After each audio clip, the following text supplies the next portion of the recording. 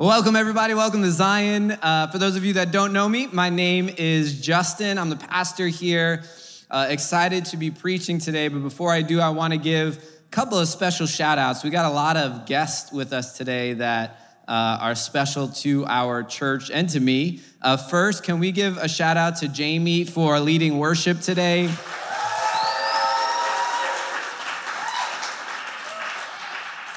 She is longtime friends of several leaders of our church, leads worship at Hope Brooklyn. So thank you for coming today and leading with us while our team is vacationing like the half of the rest of our church. But it's good to see you all. And I also want to give a shout out to the Jorgensen family, Daphne and Jim. They are here. Daphne and Jim, they were, Jim was an elder at my father's Resurrection Church for many years and was sent as a missionary to the Dominican Republic. Now just has an amazing prophetic ministry that he ministers to churches all around the U.S. And the Caribbean. And so really glad to have you here. And then one of my childhood friends, Kristen, I don't remember your last name for some reason right now, Kristen, but Estes, there you go. It used to be Jorgensen. That's what I known her for most of my life. Yeah. But we grew up in Resurrection. When I think of like my children growing up here and all the kids playing with each other, I think of a lot of the relationships. One of them is Kristen, where we grew up. She does ministry now, amazing businesswoman, entrepreneur. And these friends that started at church for me when I was a young kid, and just the blessing that it is to me now. So really glad you guys are here today. And on that note for kids, if you have a child and they are getting crazy and you want to bring them somewhere, we have a family room. The only thing I ask is just please don't leave your children unattended in the family room. And we have a feed for the service if you want to watch and be there. All right, so today you should have gotten a service sheet when you walked in. We're in 1 John chapter 2, verse 28, so the ending of chapter 2, verse 28 to chapter 3, verses 10. We are going to be talking about so many good things today, but I want to anchor it in Christ, our future hope and his finished work. So last week, if you were here last week, we talked about some really good topics. But we kind of learned last week, what is the crisis that is happening at the churches that John is writing to? And he uses this word antichrist, which has a lot of meaning nowadays. But if you look at what John is meaning when he talks about this word antichrist, he's talking about people that don't confess Jesus, these people that have left the church, that are preaching false doctrine. So another word that we can use for antichrist is these false teachers. And these false teachers were leading people out of the church. And they were taking them out of the church in these false doctrines, these false understanding about God. They had these crazy doctrines around sin and perfection. And so the crisis was getting worse and worse in the church. And so John writes this letter. He confronts it head on in the last verses that we read. And so now as he confronts these antichrists, these false doctrines, and the people that are now leaving the church because of this, they're leaving the faith because of this. Today we are going to ask, John basically gives us this answer, which is this: how do we, in the midst of crisis, there's people leaving the church around us, there's false teachers or antichrists speaking false knowledge in the end times, which is the times we're living in since Jesus resurrected until he comes. How do we deal with sin and the devil in the midst of these things, in the midst of false teachers, in the midst of people leaving the church, in the midst of, we can say, in today's world, cultural crisis, and YouTube pastors, Instagram preachers that all have, now there's TikTok preachers, they all have their own doctrines, and they all are leading people into many different directions, and many of those directions are not Christ. How do we live in a time like that? Here's John's answer for us. Let's start in verse 28. He says, "And now, little children, abide in him, so that when he appears, we may have confidence and not shrink back from him in shame at his coming. If you know that he is righteous, you may be sure that everyone who practices righteousness has been born of him. See what kind of love the Father has given to us, that we should be called children of God, and so we are. The reason why the world does not know us is that it did not know him. Beloved, we are God's children now, and what we will be has not yet appeared. But we know that when he appears, we shall be like him, because we shall see him as he is, and everyone who thus hopes in him purifies himself as he is pure. We're going to stop there in verse 3 for now. John's word to the church right now is simple. It is this word, abide. Abide. Now, abide is not a word that we use a lot nowadays. So if you look at this word, this means to remain, to persevere, to wait. One of the words that can describe this is to sojourn, is to go on a long journey and to continue going, to not leave something, to sit in the presence and not to depart. This is John's word to the church. In the midst of crisis, in the midst of, when you think of crisis, when you think of all the things that are happening there and you think of crisis now, many times I think of our pandemic, and that's one of the things that we have been talking about is the crisis of realizing I don't want to be around the body again, that I have new habits and new things, and Christ doesn't seem to be a part of that anymore. When we think of all this crisis, John's word to the church is this: abide. Abiding in Christ is all the things that we covered in our last series when we talked about what does it mean to be like Jesus? What does it mean to have the same life as Jesus, to walk like Jesus did? Remaining with his people, meditating on him, eating the scripture daily, allowing it to be your food, to sit in prayer and silence and worship of God. This is what abiding is. Abiding is to live in, to take part in, to not only just be around once in a while, but it is in the presence of somebody. I abide in my home. I live there. I'm there every day. I sleep there. I'm there when I wake up. I can't wait after I get out of work to get home. I love it. This is my place of relaxation, of joy, of peace. The place that we abide. But the type of abiding that John talks about here in this scripture is something that I love. The abiding that John is hitting on over and over again in the passage that we just read is abiding by hoping in Christ.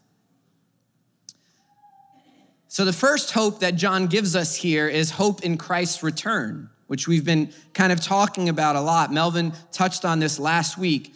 But in this passage, John keeps on mentioning Christ's return. He says, will we have confidence or shame at his coming?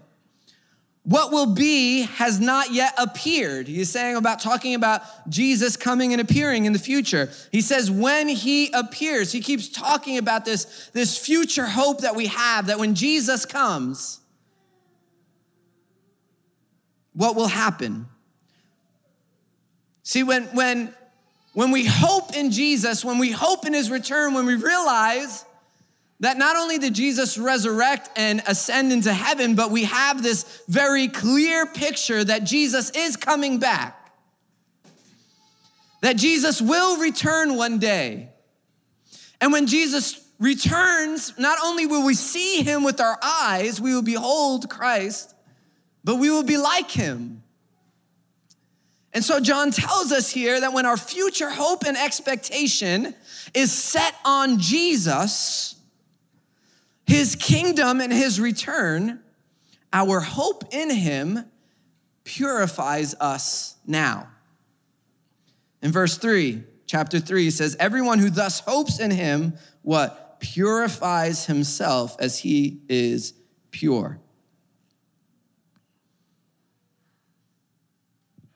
That to me is amazing, because when I think about purifying ourselves, if you think of how religion usually speaks about purifying yourself, and you think of the religious sex in the world today, there's usually ritual that is attached to purification. There is usually, there's literal washing. You know, when I was in college, our Christian club was around all the other religious clubs. They grouped us all together in the corner. And so I would see other religious folk in the bathroom washing themselves every single day during certain holidays, literally like throwing their feet in the sink, washing their feet. I mean, it was an interesting picture when you walk in the bathroom, but this was how purification happened.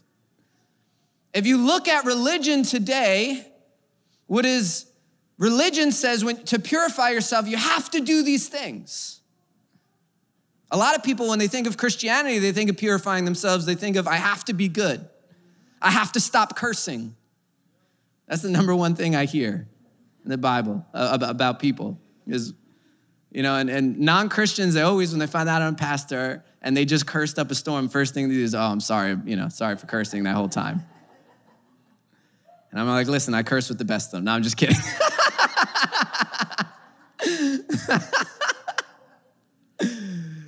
But when we think about purification, we think about ritual. You know, Christians, we may unintentionally say, if I go to this building and I do X, Y, and Z, in other religions it's spelled out, to be pure, you have to do. You know, in the Torah, there were ritualistic processes to be pure, to be allowed back into the temple. But now John says, purification is your hope in Christ. Who do you set, or what do you set your hope for your future in? That purifies your heart.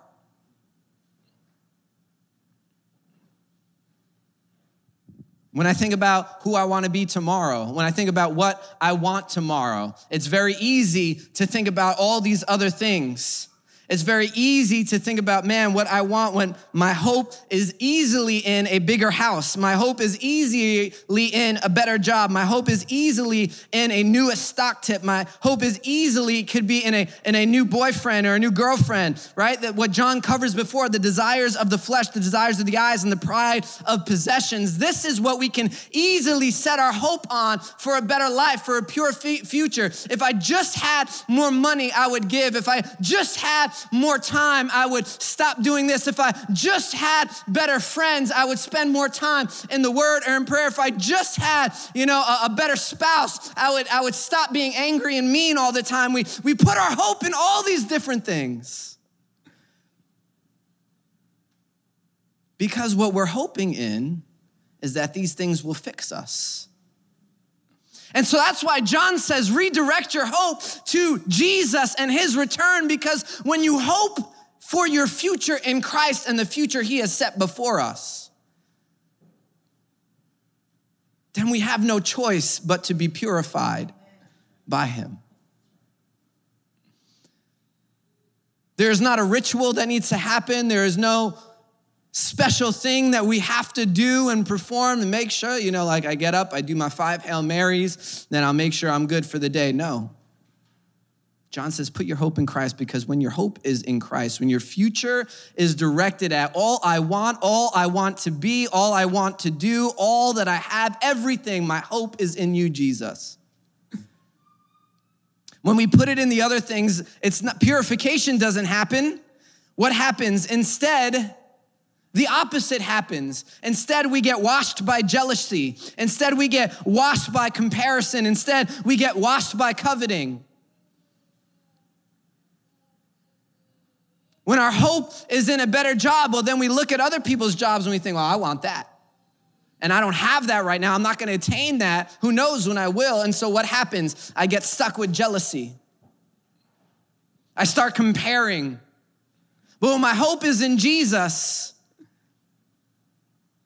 come on, I'm preaching right now. Well, my hope is in Jesus.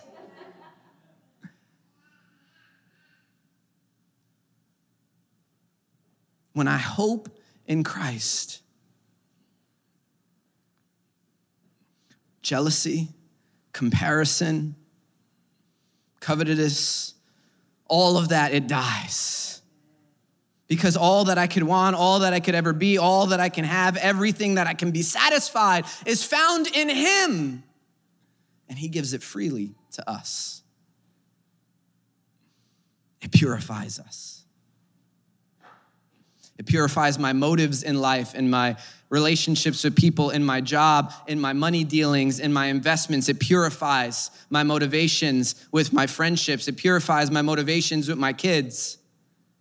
It purifies me, it washes me, it cleanses me every day when I set my hope in Jesus and not on everything that the world will say, this is what you should want and desire for your future. And John defines what is purity. What does that mean to be pure? It says to be like him and to see him. That is why John proclaims this thing. He says, see what kind of love the Father has given us? The sense that is being conveyed here is one of awe. Do you understand what God gives you? Our narrow mindset of purity many times robs us of the awe of what it truly means to be pure in Christ. A lot of times we just think it means just not sinning. And so if I wake up and my main goal every day is just not to sin, well, one, I'll probably fail. Throw that out right there. But two, that's not great motivation.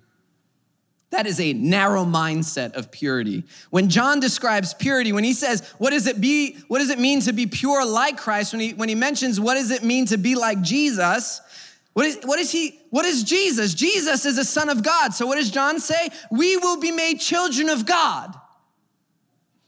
Right now, he says. When he says we will be like Jesus, what is Jesus? Just as Jesus is righteous, so too are we made righteous. That's why when he says when we stand before Jesus, when he comes back, we don't want to shrink back in shame, but we will go before him in confidence. Can you imagine Jesus coming now? And instead of shrinking back in shame at all of the things that you've known you've done wrong your entire life, standing up in confidence and running over to him and welcoming him like a brother. The only way you can do that is if you know you are righteous like he is righteous, that you have nothing to be ashamed of, that you are in right standing with God, that all your sins have been covered, that God has thrown it as far as the east is from the west. That is how much he has removed your iniquity from you. Just like the world rejected him, so too will we be rejected, just like him. Some of you love the story, you against the world. Every day you wake up, if your motivation is you against the world, then look no further than Christianity. Because it is literally the world will be against you. When we are purified like Jesus, we become his child, we become righteous, we become rejected. When we remain in God or abide in God, then when Jesus comes back, we don't run in shame. We are confident we are loved, we are confident we are pure, we are confident we are righteous. So John's first thing, he says, abide. And do that by hoping. Because when you hope in him, you are purified. That means you're his child. That means you are righteous.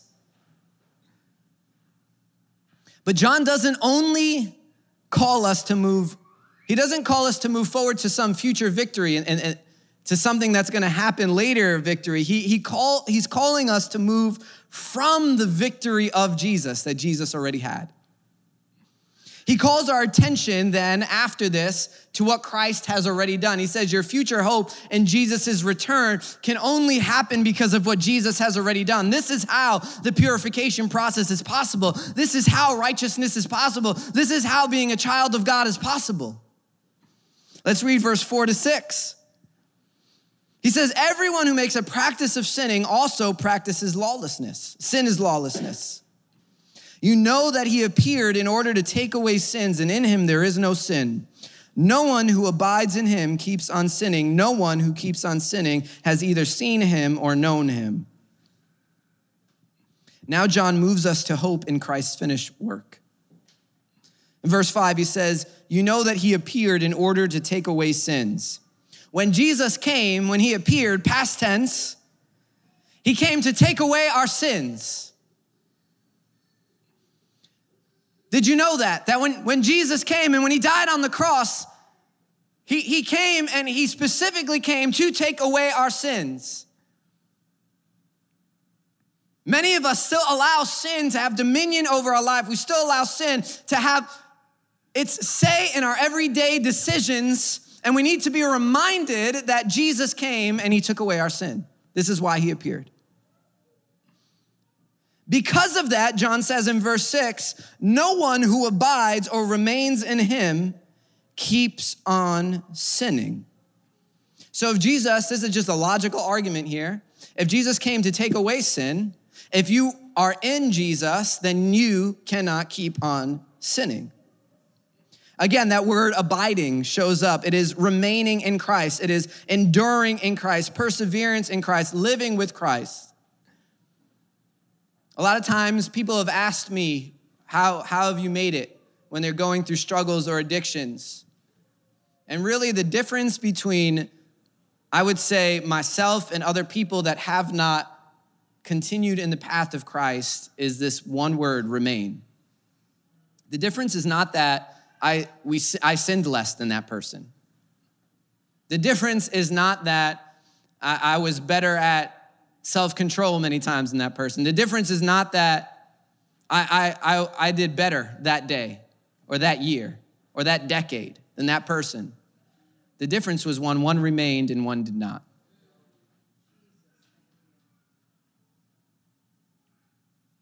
No one who remains in him keeps on sinning. If you remain in Christ, then the work he did on the cross will make sure that sin does not remain in you.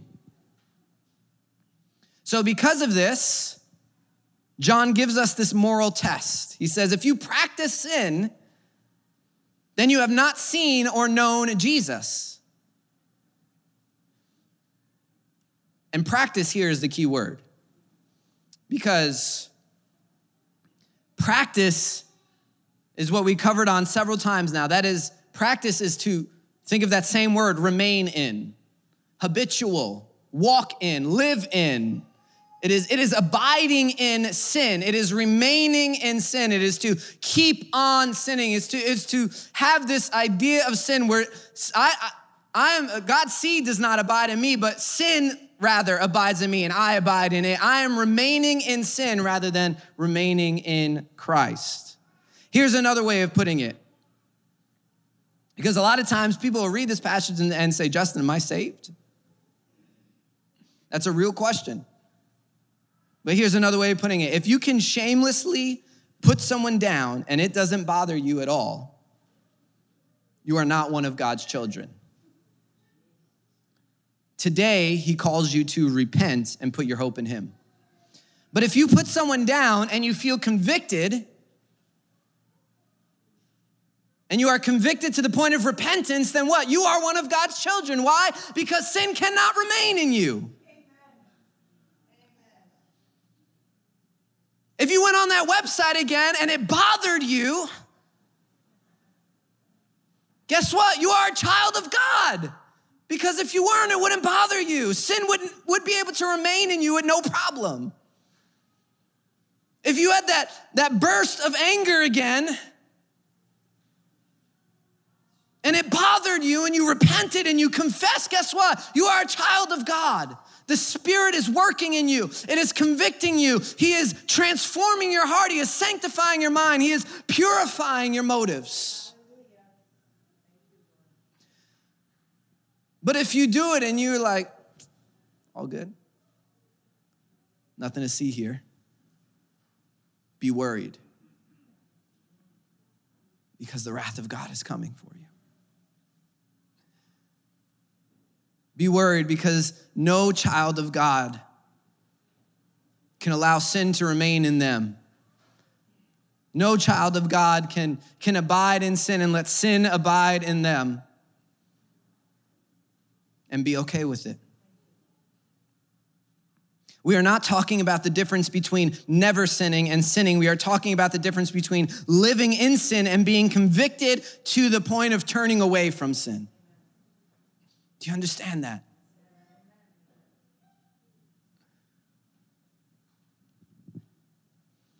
The second thing John calls us to hope in and what Christ has already accomplished is in verses 7 to 10. He says this, "Little children, let no one deceive you.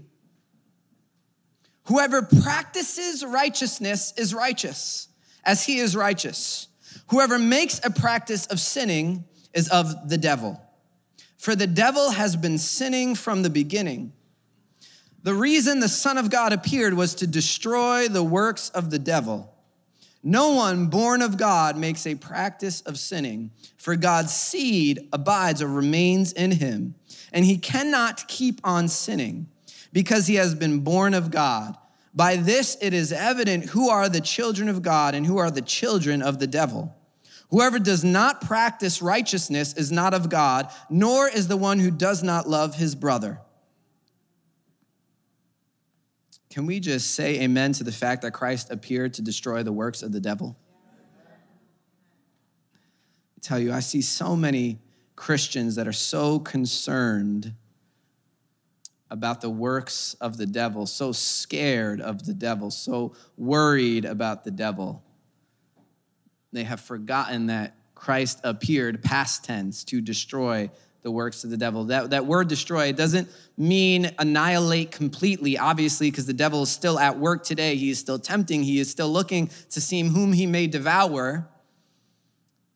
That word means to take away his teeth, take away his power, so that he's a dog with a lot of bark but no bite.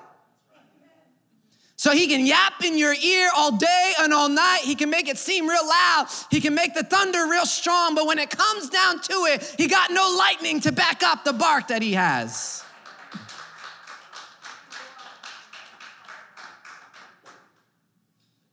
See, the reason the Son of God appeared was to destroy the works of the devil. The Son of God was not sent on a peacekeeping mission to the earth. Hippie Jesus does not exist. Why did he come? He came to make war,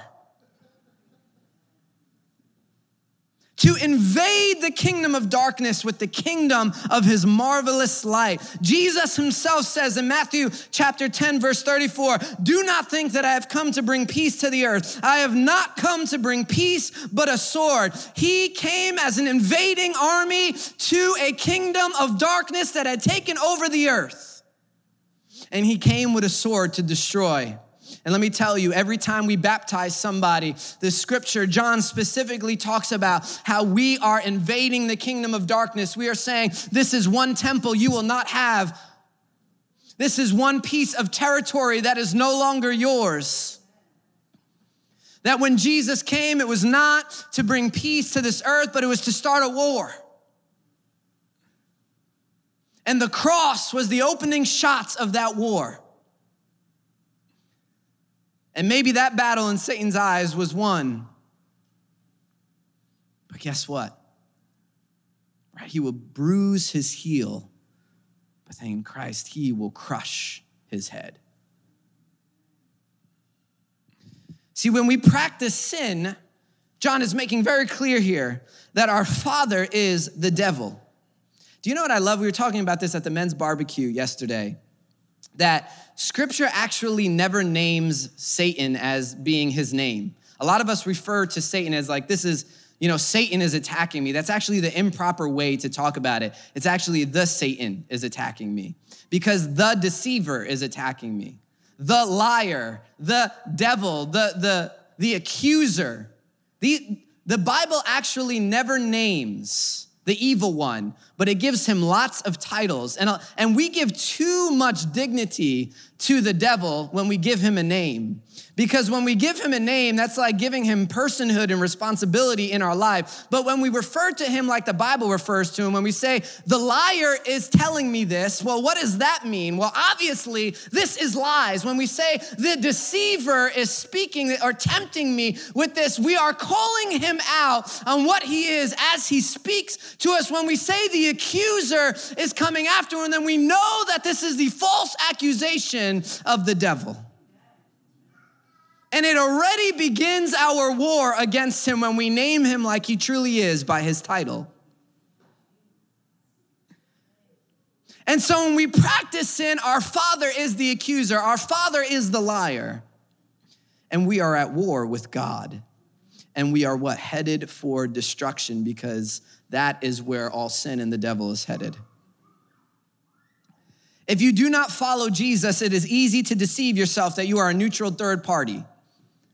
Well, I'm gonna break news to you. There's no Switzerlands in the war between heaven and earth. There is no neutral third party. John calls it out very black and white here. You are either a child of God or you are a child of the devil. There is no such thing, John says, as observers in this war. You are either remaining in God and his seed remains in you, or you are remaining in sin and the seed of the devil remains in you.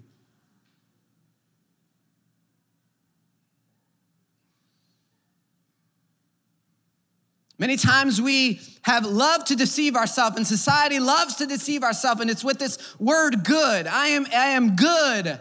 I am good enough. I am a good person. The good deeds outweigh the bad. I am good. But guess what? It's not about good or bad, because in that case, I'm screwed, to be honest. It is not about that. It is about, are you a child of God or are you not?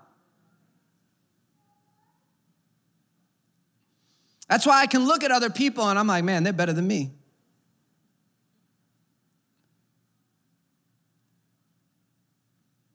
I just got a lot more stuff that God is working out in my heart. Taking a lot more time. But he's working. He's sanctifying. He's purifying. My hope's not in my self-control. My hope's not in my discipline. My hope is not in my personal motivation. My hope is not in my workout. It's not in my job. It's not in my home. It's not in my finances. It's not in my and how much money I make. That is not where my future hope lies. The power to be one of God's children is not in how good I was in the past. My past hope relies on what Christ has done. So my future is not of this world, and my past is not what I have done. All my hopes are found in Christ. His work to destroy sin and destroy the devil, and his future coming, where I will be like him, I will see him. John gives this test again. Which side are you on? Do you practice righteousness? Do you love your brother? If you are failing, the answer is not try harder. The answer is remain in God. I can't tell you how many times in my life I found myself trying harder, and every time I come to the same point in my life, I give up. And in those moments of give up, when I say, God, I cannot do this anymore, I remember what God calls me to do, not do it. And I can sit in God and say, God, it's your hands. And when I say it's in God's hands, that is when God always does his work, because all I do is I sit and I abide in him. All I do is I sit and I remain in him, and I say, God, my hope is you. My hope is not me anymore. And what happens, I begin to be purified by his presence and his power. We like to complicate things, church. We like to develop rituals and systems and formulas where scripture is clear constantly. It's him. That's the answer. It's him. All your hope, all your future, all your treasure. It's him. And when it's him, that's when the good stuff starts to happen.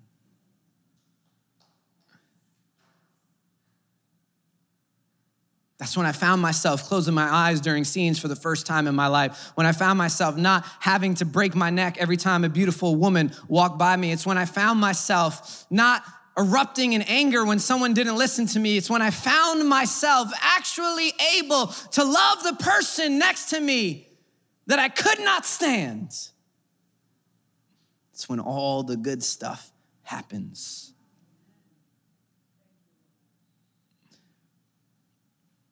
You can lie, but do not be deceived.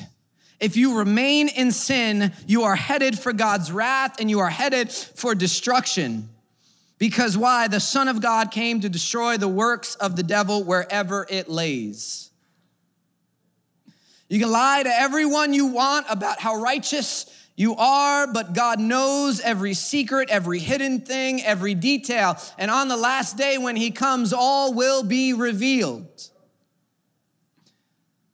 So instead of walking away despairing today, I invite you to do what John calls the church to do in the beginning of this passage. To put all your future hopes, plans, and desires in Christ, his coming kingdom, and his finished work. When we do, it says that he will put his seed in us. He will purify us. He will call us his children. He will make us righteous and allow us to stand with confidence in his presence. Don't pray, God, take away my sin. Pray, God, I want to know you.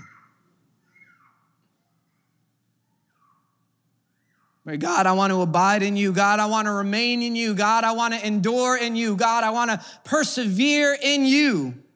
Pray it every day. Pray it every second. Meditate on it day and night.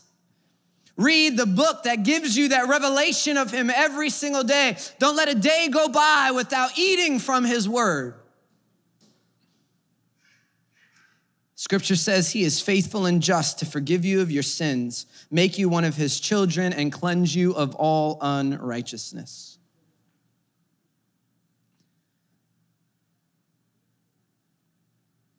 That gives me something to worship and to praise about.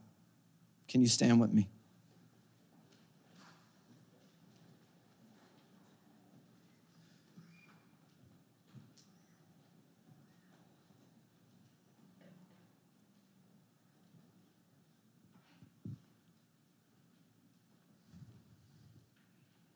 We're going to jump into worship in a second. And at worship, we're going to have some of our leaders here on the side. And at any moment during worship, they will be there to pray with you. If you want prayer for anything, we invite you, come and pray. We want to pray with you. But let's pray together right now before we enter into worship.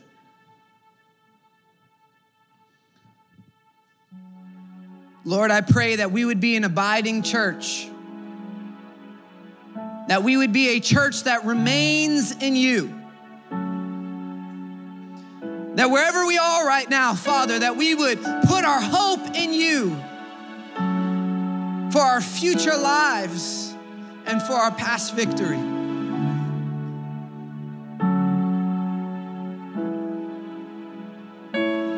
God, that we would come before your presence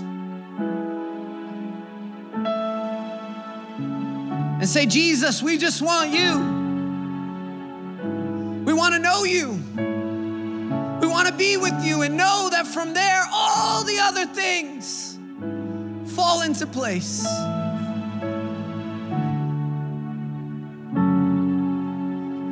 Help us to be an abiding church. In Jesus' name we pray.